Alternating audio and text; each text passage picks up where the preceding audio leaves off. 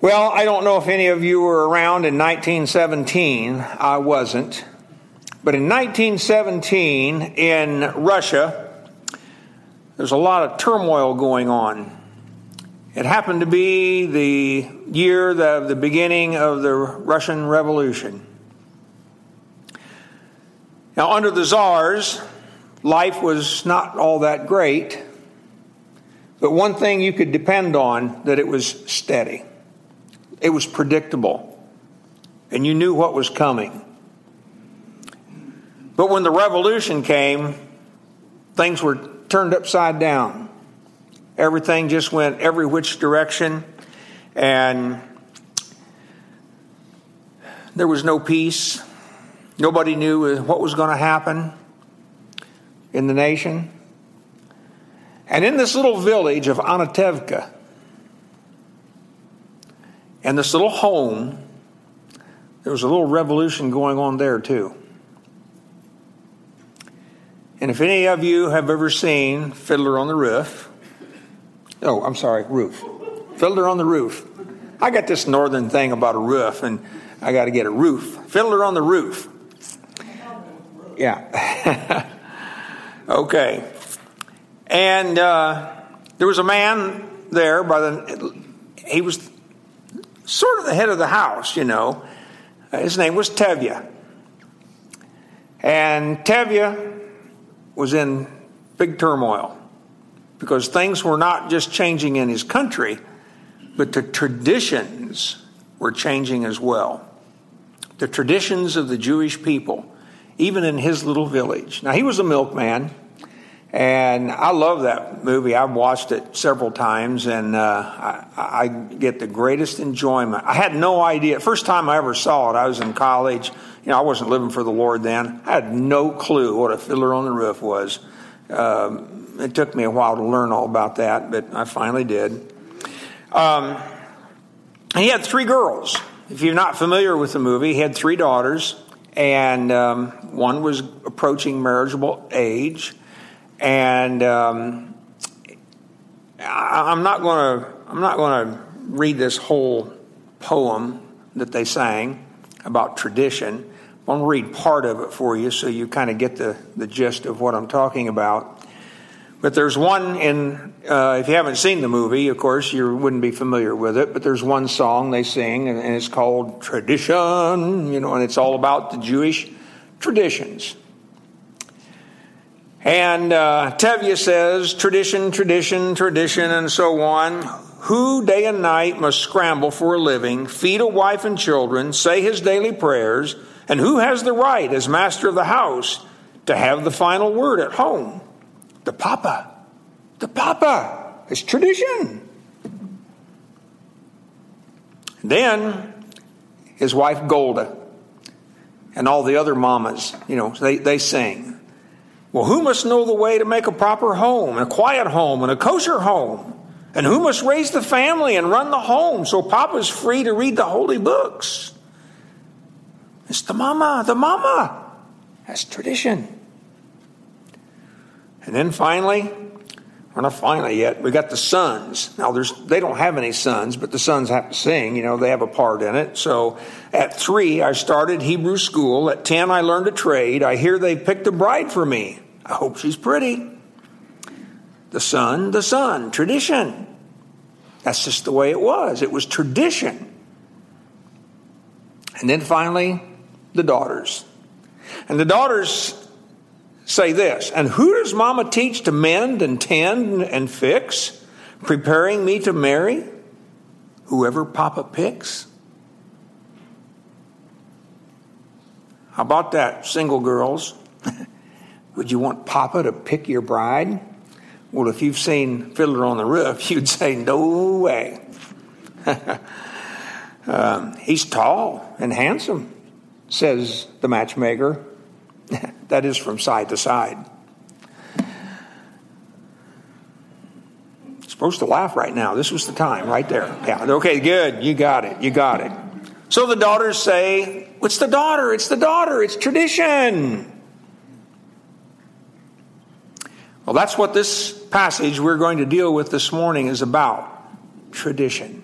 And this is what Jesus was confronted with by the Pharisees and the scribes coming up from Jerusalem as a party to meet with him and confront him over his teaching and the practice of his disciples.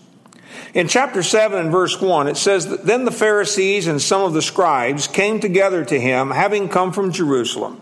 Now when they saw some of his disciples eat bread with defiled, that is, with unwashed hands, they found fault. Now I'm just going to read through the passage this morning. Hopefully that'll help me get done on time. But I want to point out a few key things here that will help, I think, open the passage up, enable us to see with better eyes what is going on here and what Jesus is dealing with.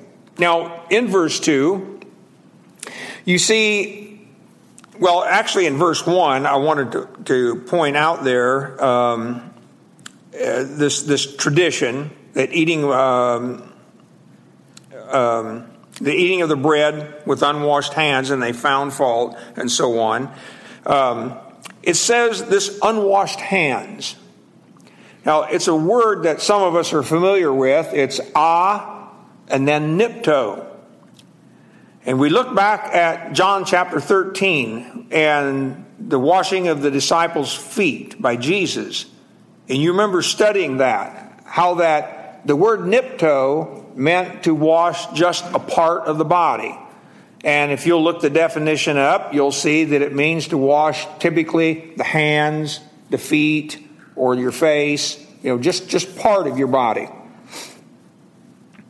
So you see that's what he's talking about. First of all, is that when they saw some of his disciples eat bread with defiled, that is, with unwashed hands, then they found fault. For the Pharisees and all the Jews do not eat unless they nipto their hands in a special way. Now that little phrase, a special way, I doubt if any of you who have a different Bible, whatever you're reading this morning, has it the same way. The King James says oft, or often. They wash their hands often. The New King James, as I just read, says in a careful way. The New American says carefully. The English Standard Version says properly. The NIV says ceremonial washing.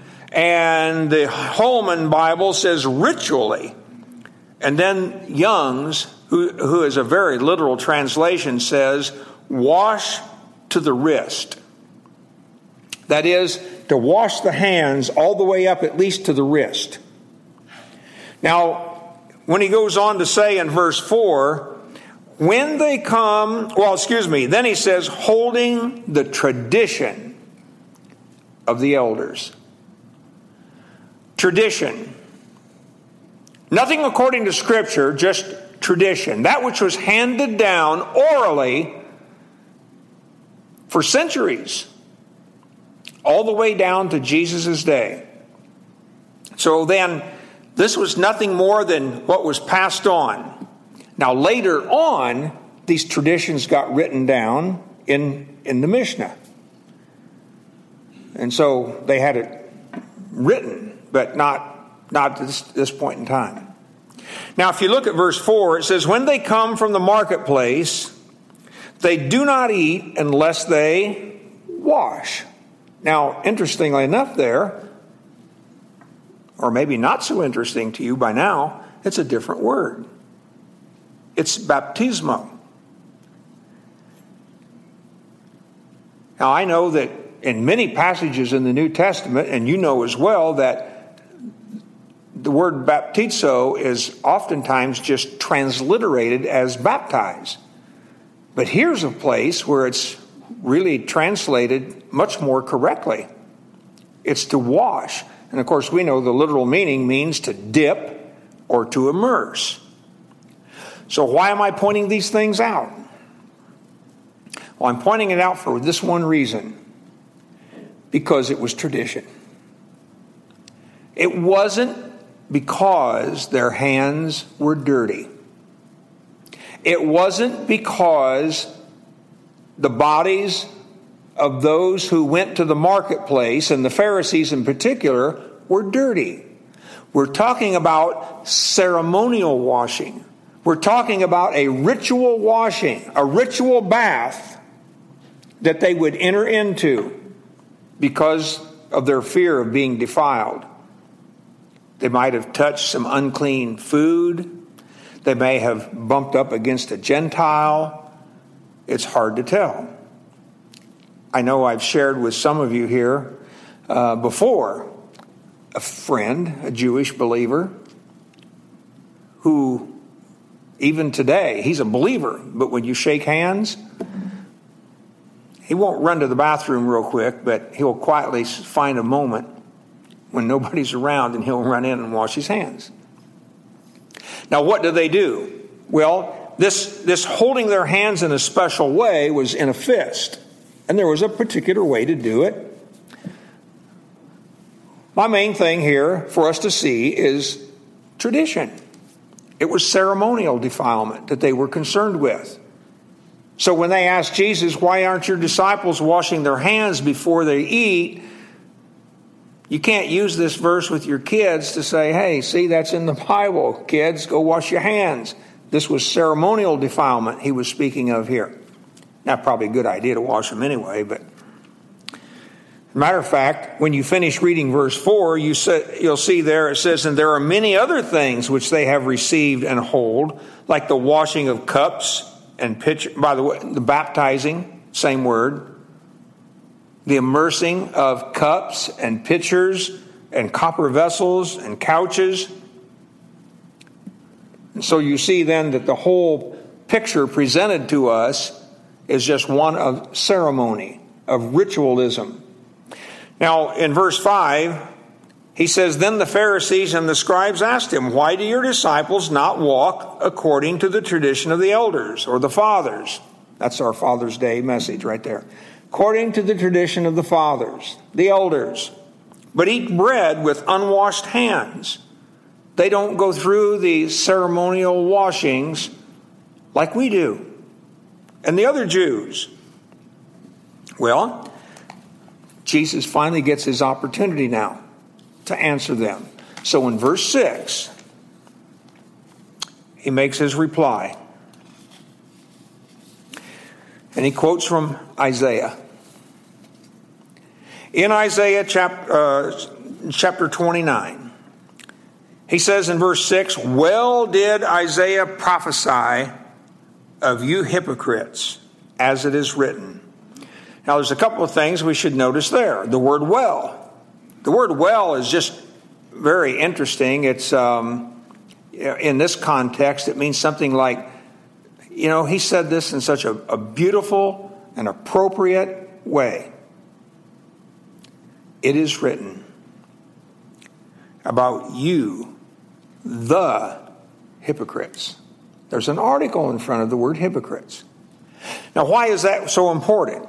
Well, I want to read the rest of this verse, quoting from Isaiah first, and then we'll deal with the hypocrites.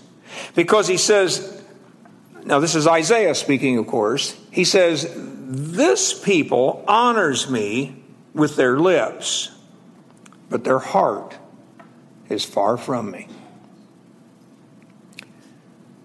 This people honors me with their lips, but their heart is far from me. And in vain they worship me, teaching as doctrines the commandments of men.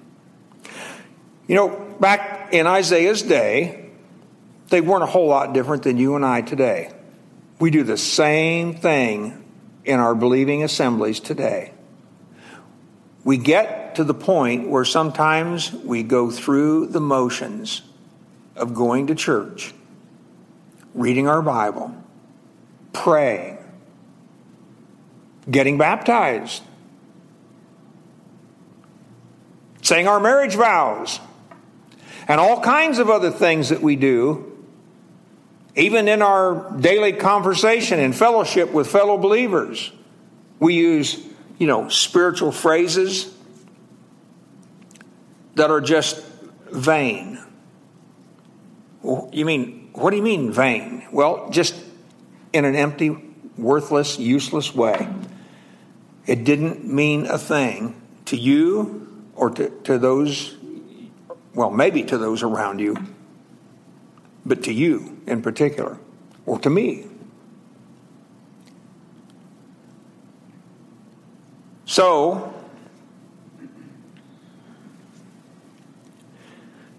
Isaiah was speaking against his own people who had drifted away from the Lord.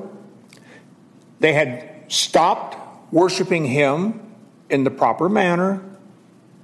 They were now just drifting along, going through the motions. Well, they weren't going to church. They were going up to the temple. They were going into the temple court area. They were bringing their sacrifices and making their offerings to the Lord on a regular basis, bringing their tithes in. Some, not all. Malachi said, some of you are failing in that area. Not everybody brought their tithes, but many that were just going through the motions of being good Jews. And we find that we do the same thing. Now, the reason Jesus brings all this out, he goes on to say in verse 8, he says, you lay aside the commandment of God, you hold the tradition of men, the washing of pitchers and cups, and many other such things. And he said, all too well you reject the commandment of God, that you may keep your tradition. Now, why did they develop these traditions? Why did they even do it from the beginning? Why did they make all these rules about things you needed to do? Well, the way I understand it, and I got people here that can either back me up or they can correct me, whichever. But I would explain it this way. You got the Torah, you got the law. And they were so respectful of the law that they built a hedge around the law of these different rules. And as long as you could keep these rules and you didn't interfere with those, then you could be sure that you weren't, penetrating through those to the law and breaking the law. The only problem is that over time, those traditions began to contradict the scriptures. And in effect, as Jesus just told them, you laid aside the commandments of God. You have rendered them of no effect. They have no power in your life. And the scriptures are just irrelevant to you. So, you reject the commandments of God. He gives them an illustration in verse 10. Moses said, honor your father and your mother, and he who curses father or mother, let him be put to death. But you say, well, no, this is it.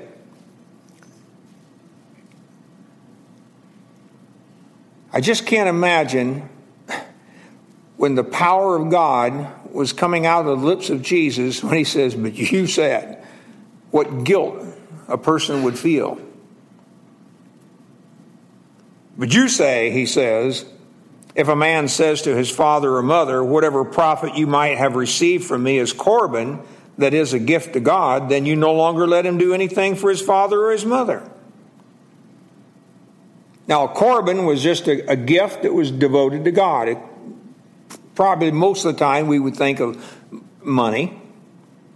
But if it was devoted to God, and there arose a need where the parents needed help, then in essence the son was saying, I'm sorry, Mom, Dad, can't help you. This over here is devoted to God, and that's where it's going. It's just a sacred money right here. It's got to go to God. I can't help you. And you see the strictness and the literalness? These kind of things make me think back to the keeping of the Sabbath. Because what did Jesus say about the Sabbath? He said the Sabbath was made for man, not man for the Sabbath. There comes a point in time when certain things override and become more important than your tradition. And so that's what he's telling them. You've made this thing of no effect. You make, in verse 13, making the word of God of no effect through your tradition which you've handed down, and many such things you do. What were the rest of them? Didn't matter. This one illustration was simply to point out the fact that this is what you are doing, this is what you are guilty of, and you've stepped on the word of God, as it were. And you've taken the power of God away by rejecting it. And that is rejection, by the way, to ignore God's word. So finally, now he's going to tell them in verse 14, this is what real defilement is. You're afraid about getting defiled? You want to go through your ceremonial washings?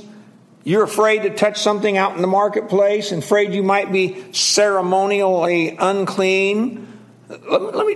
I'm putting this in my own words, of course, but it's like Jesus said, let me tell you what real defilement is here, guys, okay? And so he goes on to tell them about it.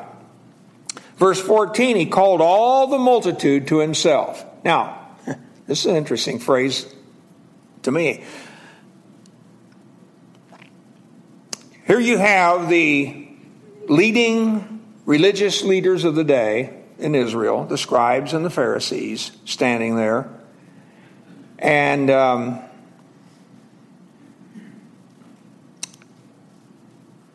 then it would be like you and me, I guess, standing there. And so he calls us over. It's like he's saying to them, these guys aren't getting it, so I'm going to explain it to you. These religious leaders, they're not picking up on what I'm trying to tell them. So he called them all over to himself. And he said to them, hear me, everyone, and understand. Now, for you and me, it might be like, well, I don't understand that. I don't know how to turn this dumb computer on. So you call your grandkids over and they teach you how to do it. Right? That's what I do. So I don't know how to do this. Well, let me show you. I don't know if I told you about the other day I was trying to play this game with Owen. And I try to stay far away from that thing, but especially when my grandkids are around. But Owen wanted to play a game. So I'm going, okay. So he goes in there and he gives me this square screen. Well, it's got some buttons on it and stuff. And he just kind of throws it in your lap and says, here you go. I said, Owen, you got to show me how to use this. So he goes over and he says, well, this does this and this and this. And you push on that and that makes it go forward. These make it go up and down. And then he throws it at you and says, okay. And he goes over there and proceeds to just whip the daylights out of me. And he wins every game. I said, Owen, come back here and do this real slow. Let your pop try to understand that. And he goes, well, it goes, this. And then he went, boom, and just threw it in my lap. And then he went right back to playing. He's 5 years old, or is he 6 now? He just put it, as I gave up, I just said, okay, I'll just push the button when I can. And he destroyed me, of course. Well, here he says, hear me, everyone, and understand. Hear me. Now listen, this is it. This is the crux. Verse 15. All of this whole passage turns on this one verse. Because he says, there is nothing that enters a man from outside which can defile him. But the things which come out of him, those are the things that defile a man. Now, probably to me, the most interesting word in that whole verse is the word C-A-N, can. It's from that word dunamis, which we know means power or ability. And so what he's trying to tell us here is there is nothing that enters a man from the outside that has the power or the ability to defile him. It can't do it. It's the things, he says, which come out of the man that defiles him, that makes it not ritually defiled, but genuinely defiled, in need of cleansing, true cleansing from inside. Now he goes on to say, of course, if anyone has ears to hear, let him hear. Well, we know that expression. If you have the spiritual demeanor and the capacity to comprehend spiritual things, then you will grasp what I'm trying to tell you. And so then he goes on to tell them then, explain this a little more in detail after they get in this house, because in verse 17 it says they entered a house, and even his disciples were struggling with this whole thing, and they asked him about this parable, and he begins to explain it to them. He says, are you thus without understanding also in verse 18? Do you not perceive that whatever enters a man from outside cannot defile him? He's doing a lot like what a good teacher will do, or a preacher. He restates, maybe just a little bit different way, what he just said. So he says, do you not perceive? Do you not get it? Do you not understand? Or see, or as the word here is, perceive, that what goes into the man is not what defiles him. Now he gives the explanation for it in verse 19, and this makes it very simple. He says, because it does not enter his heart, but his stomach, and is eliminated. Now that sets the whole thing in its proper perspective. You know, what we take in is not that which defiles us. So it's not alcohol, drugs, fried food. It's not okra and fried green tomatoes. Don't do it. These things don't defile us. They may not be good for you. They may not be good for the body, but they do not render you defiled. Why? Because defilement is a case of the heart. Defilement is an issue of the heart. And what you take in bypasses the heart. It goes into the stomach. And he says it passes out, and that's the end of that. And then there's a little comment at the end of verse 19.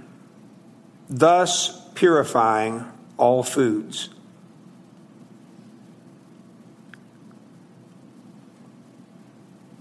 In other words, even at this point, early in Jesus' ministry, he was letting them know that all the things that you were accustomed to in the law of Moses were not there for the purpose of making sure you didn't get defiled ceremonially or any other way. It was to teach you the issues of the heart.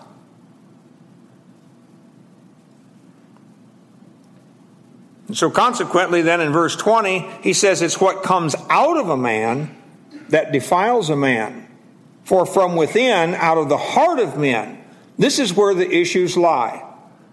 It's what comes out of a man. Well, he names all these different things here. These are the things that come out of us. And interestingly enough, it's these things that come out of us then that are then translated into action and into deeds. And then we do them. So the point of the whole matter is that every wicked deed that men do had a beginning point, a starting place. And it all began right here. Now, I wanted to read something to you from Isaiah. You don't have to turn there. I'm just going to, well, I guess you would want to turn there maybe, because I'm going to turn there. Isaiah chapter 1.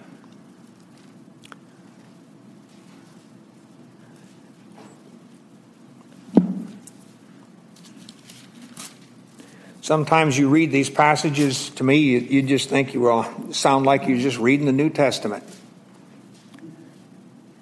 The way he's dealing with his own people. In verse 4, Isaiah chapter 1, verse 4, he says, "Alas, sinful nation, a people laden with iniquity, a brood of evildoers, children who are corrupters." Now, Paul he didn't really talk quite like that, did he? But Isaiah was pretty bold. He says, "They have forsaken the Lord, they have provoked to anger the Holy One of Israel, they have turned away backward. Why should you be stricken again and revolt more and more? The whole head is sick and the whole heart faints." And then over in verse 10, he says, "Hear the word of the Lord, you rulers of Sodom. You give ear to the law of our God, you people of Gomorrah." By the way, you need to note there, he's not talking about the cities of Sodom and Gomorrah at the southern end of the Dead Sea. He's talking about Israel. You are Sodom, you are Gomorrah. "To what purpose is the multitude of your sacrifices to me, says the Lord? I've had enough of burnt offerings of rams and the fat of fed cattle. I do not delight in the blood of bulls or of lambs or goats. When you come to appear before me, who has required this from your hand to trample my courts?" That is, when you come into the court area of the temple and you trample it down with all these sacrifices. He says, "Bring no more futile or worthless sacrifices. Furthermore, incense is an abomination to me, the new moons, the Sabbaths, and so on." He says, and he goes on down, look at verse 16. In view of all of this, he says, "Wash yourselves, make yourselves clean, put away the evil of your doings from before my eyes, cease to do evil, learn to do good, seek justice, rebuke the oppressor, defend the fatherless, plead for the widow." And then, we'll take the time to read a couple other passages here. Over in Romans chapter 6 and verse 16, Paul says, "Do you not know that to whom you present yourselves slaves to obey, you are that one slaves whom you obey, whether of sin leading to death or of obedience leading to righteousness? But God be thanked that though you were slaves of sin, yet you obeyed from the heart that form of doctrine to which you were delivered." And then over in Ephesians chapter 6 and verse 5, he says, "Bondservants, be obedient to those who are your masters according to the flesh, with fear and trembling, in sincerity of heart."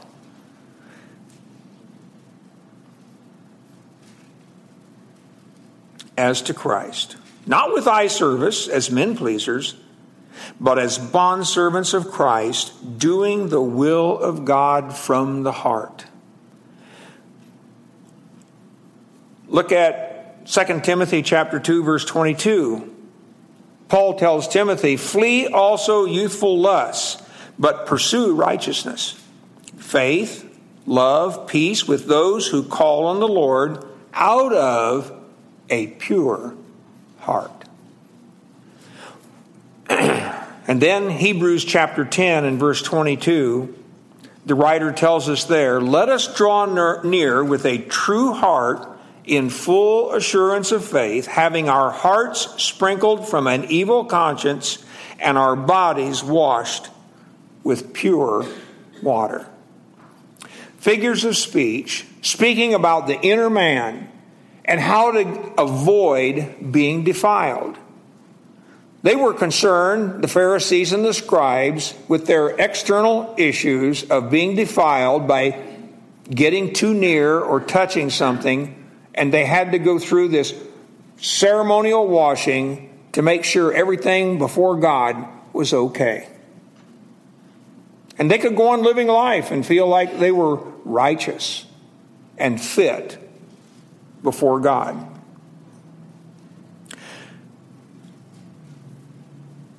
Jesus told his disciples while he was teaching them up on a mountain one time, he said, "Blessed are the pure in heart, for they shall see God. The pure in heart. Remembering that the issues of the heart is the key will cause you and me, when we walk before the Lord and we seek to serve Him, to be sure that my thoughts are not ones of, what did Jesus call them back here in Mark chapter 7? Murders, adulteries, fornications. He calls them evil things. He says they are, got the wrong page here. He says they are thefts. You steal, you covet, you do all kinds of wickedness. By the way, and you can say literally here, you do all kinds of wickedness, because the first 6 of these things in this list are plural. You don't see it in the English, because you don't see it as wickednesses or covetousnesses, but they're still plural nonetheless. So he's simply saying that all of these kinds of things that you do, along with deceit and lewdness and evil eye and blasphemy and pride and foolishness, all of these things begin in your heart. So the moment you find yourself thinking about these things, that's when you're headed down the wrong path. Because before long, it'll turn into an action. And then you will have brought it to its ultimate fulfillment. But to even think these things, Jesus said, brings defilement. Now, I don't know about you, but I could just imagine a Pharisee and a scribe listening to Jesus teach these things. Now, of course, they were off the scene. They were in the house now. And he's teaching them to his disciples. But his disciples knew all about what the Pharisees and the scribes taught. They knew what the traditions were. But Jesus was setting something wholly new before them. Something new to their ears. It wasn't new. I wish I could have gone and read about 20 or 30 other verses from the Old Testament dealing with this very topic. It was only new to them because they weren't accustomed to what the Old Testament taught. The religious leaders were unfaithful shepherds, and they didn't teach them according to the ways, the proper ways.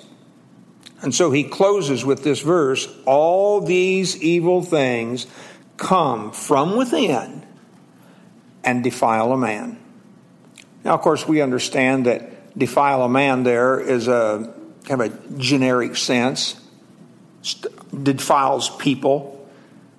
It's not talking about just the men. But I do want to take advantage of that and say, dads, this is a good time to be very introspective and take a look at your own heart and examine it. See where you are. I don't know if you've ever been put into a position where somebody offended you and they came to you for forgiveness. Some deep thing. And you had a choice to make. You could hold them to the letter of the law and say, well, you did this, you said this, and therefore.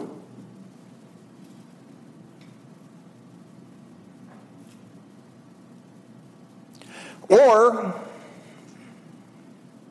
you could stop and reflect for a moment, and I'm only saying this because it happened to me a long time ago.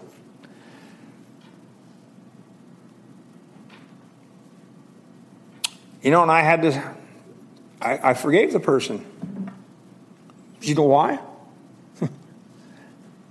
Because I just looked at this. I didn't look at it, but I knew it was here.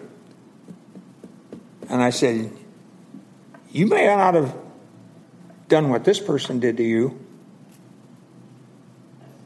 but you thought it. So how can I hold the letter of the law to them? I'm just as guilty. And so I forgave. And we're still friends today. You know, I could have cut off all ties, severed relationship, said, you're out of my life, don't want nothing to do with you. But that's not where we're going here. That's not what Jesus is aiming at. It's to let us know that these things emanate from within in our own heart. And it's up to us to deal with them. It is up to us to recognize where these things are. And that I can have a pure heart. If I just face up to my own inadequacies. If I just face up to the fact that I am just as prone to do these things right here, that I have done them in my own heart, as my brother or my sister over here, who has carried that same thought out to fruition and actually completed the act. Whether it was adultery, fornication, or murder, or theft, or coveting, or any of these other sins, I can be just as guilty. But I can also have a pure heart. I can confess those things. I can acknowledge them before the Lord. And I can deal with them. And daily, we have to recognize that fact. Daily, we have to know that I am just as capable as the guy sitting across the way from me, or driving that car down the road that ticks me off, or anybody else, or my fellow believer that sits next to me in the pew. I'm just as capable of anything that they do. Seek to have an undefiled heart. Seek to have a heart of purity, of wholesomeness, wholeness. That brings delight to our Heavenly Father. That's what He wants from us. He could care less, really, about the fact that you came to Sunday school every year this year and didn't miss a day. That's way down here on the bottom of the list, if it even makes the list.